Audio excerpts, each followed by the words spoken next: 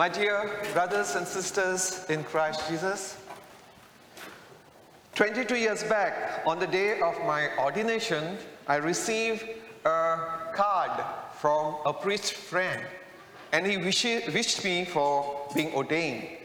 And in this card, he inserted a piece of paper.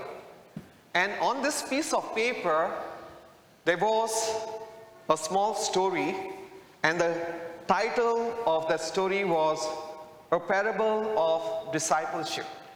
And this story is of a farmer who had two pieces of land. In one piece of land, there was good water, and he cultivated this land. In another piece of land, there was no water. So, due to the lack of water, he could not cultivate this land. So what this farmer did, he brought a small sapling of a bamboo, we know what is bamboo tree, and he planted in the land where there was water. And every morning, this farmer would come and manure this bamboo, put water, and talk to this bamboo, as if that bamboo was his little boy. And with this love and care, this bamboo grew big. And whenever the master would come early in the morning, the bamboo would wait for his master's sight. And when the master came, by the breeze, he would dance, welcoming the master. And as the bamboo grew, all of a sudden, one day, the master, the farmer, comes to this bamboo and says, I need to cut you. And the bamboo is sad. So long the master has been loving me, and I too have been loving him. And what happens to the master? And he knows that whatever the master does, he will do it always for good. And he surrenders himself to the master's will and say, here I am, master, you can cut and use me. And the master cuts this bamboo.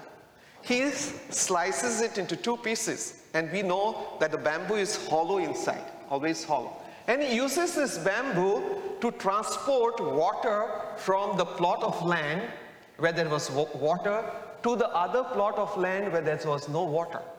And this second plot of land starts getting water, and there is life there. And in the process, this bamboo, many a time we would think it would die, isn't it? No. Due to the water, the bamboo gets new shoots. It happens, as you know, in the farm. It gets new shoots, it starts growing. It never dies. And in the same way, he makes himself a channel of this living water to flow from one place to another. This is a parable of discipleship.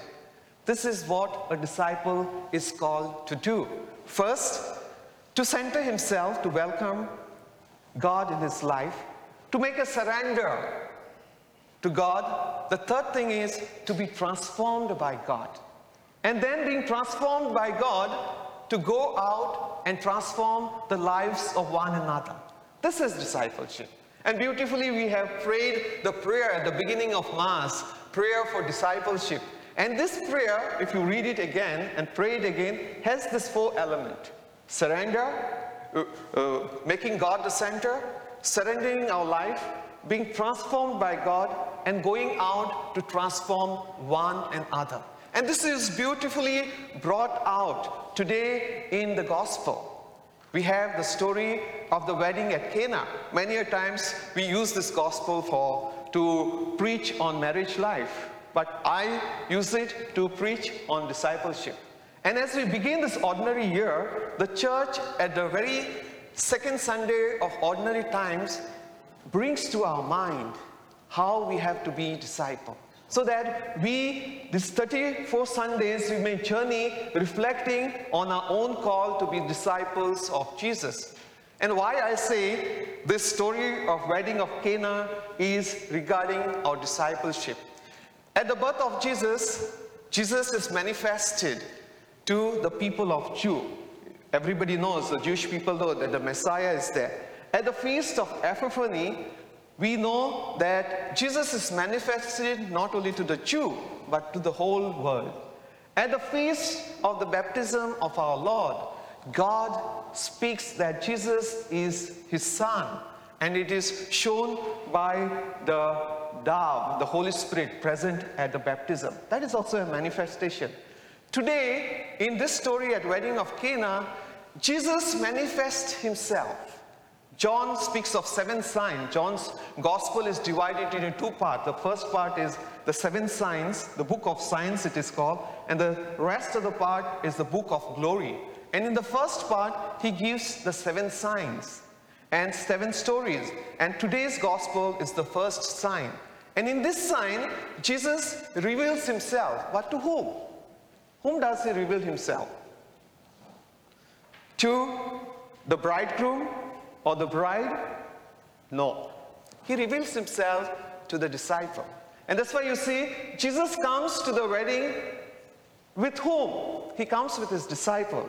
John starts the gospel, today's passage, that Jesus and the disciple were invited to the wedding at Cana. And he concludes today's gospel by saying what? Through this sign at the wedding of Cana, Jesus revealed his glory and the disciples believed in him. So the revelation was for whom?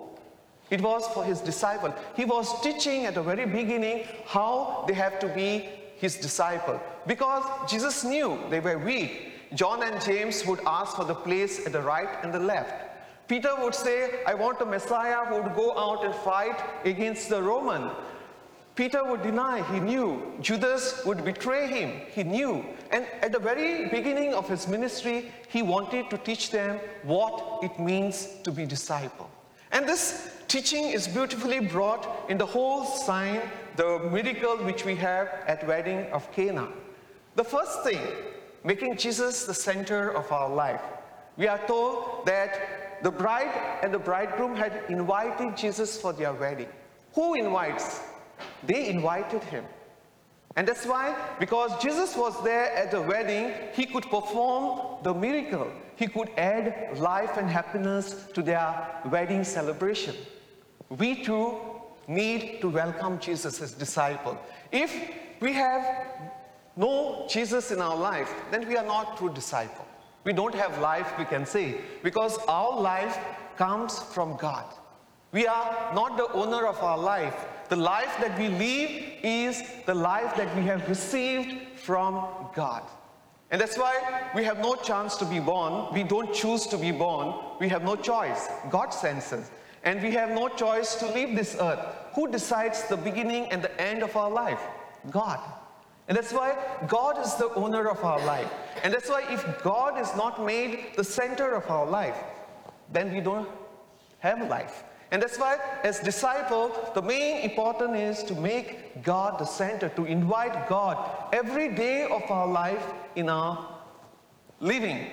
And that's why we have seed, we are baptized, we have said Jesus, that we have promised to Jesus that we'll make him the center of our life. But what happens as we live our life? We see today hardly 25% of Catholics come for Mass every day or every Sunday. We have few people who desire to baptize their children. We have so many marriages collapsing. Why? Because we have failed to make Jesus the center of our life. That is important. If we don't have Jesus in our life, there is nothing in our life. It's like empty. We have no happiness. Our life becomes a burden. The second element of discipleship is to make a surrender to God. That is important. And that's why we see Mother Mary there. What Mother Mary says to the servant, do what he tells you. And what Jesus tells? He tells, I want 6 jars of water. And what the servants, they do, they give him the 6 jars of water. They surrender to the will of Jesus. Whatever Jesus asks, they do it. That is the second element of our discipleship, to make a deep surrender to God. If we don't surrender our life in the hands of God, then God cannot mold us. We are weak, we are sinners. And in order to make us whole, we need to surrender ourselves in the hands of Jesus. And that's why in the Old Testament we see God is a potter and we are the clay. God fashions and molds us. And if we don't surrender ourselves into his hand, he cannot work on us. He cannot make us beautiful. He cannot make us holy. He cannot make us pure. And that's why the second element of discipleship is to surrender to the will of God. Do what He tells you, to do the will of our Heavenly Father. The third element of discipleship is when we make Jesus the center of our life, we surrender to Him, we are transformed. We are made new. This is the third element. We are transformed. We are no longer the same. If you see in the gospel, when Zacchaeus surrendered himself, was he the same person then? No. He totally changed. The woman at the well in the Gospel of John, the Samaritan woman, when she surrenders herself to Jesus, what happened? She is totally transformed. She becomes a new person. And that's in the wedding of Cana, the water is transformed into wine. And what? Simple wine? Inferior wine? No, the best of wine. When God works on you, when you surrender to Him, He starts His transformation. He transforms you into a beautiful person. From darkness, He brings you to light. From pride, He brings you to humility.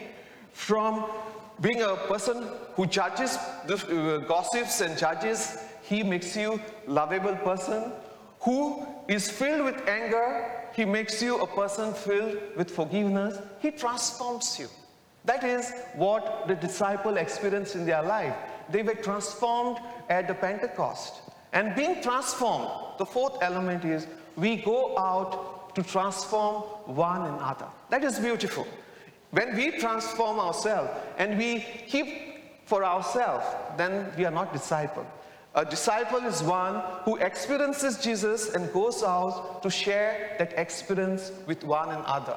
And that's why in today's second reading, St. Paul would remind us of what? He reminds us of our gift. He says we have been given spiritual gift. What? To hide them? To use them for ourselves? No. They are not for ourselves. The gift that God gives us, the gifts are to be used for other people. And that is what happens in transformation. In transformation, we are given a lot of gift. Gift of humility, gift of forgiveness, gift of love, gift of understanding. And being filled with this gift, what we do, we go out and use this gift to transform one another.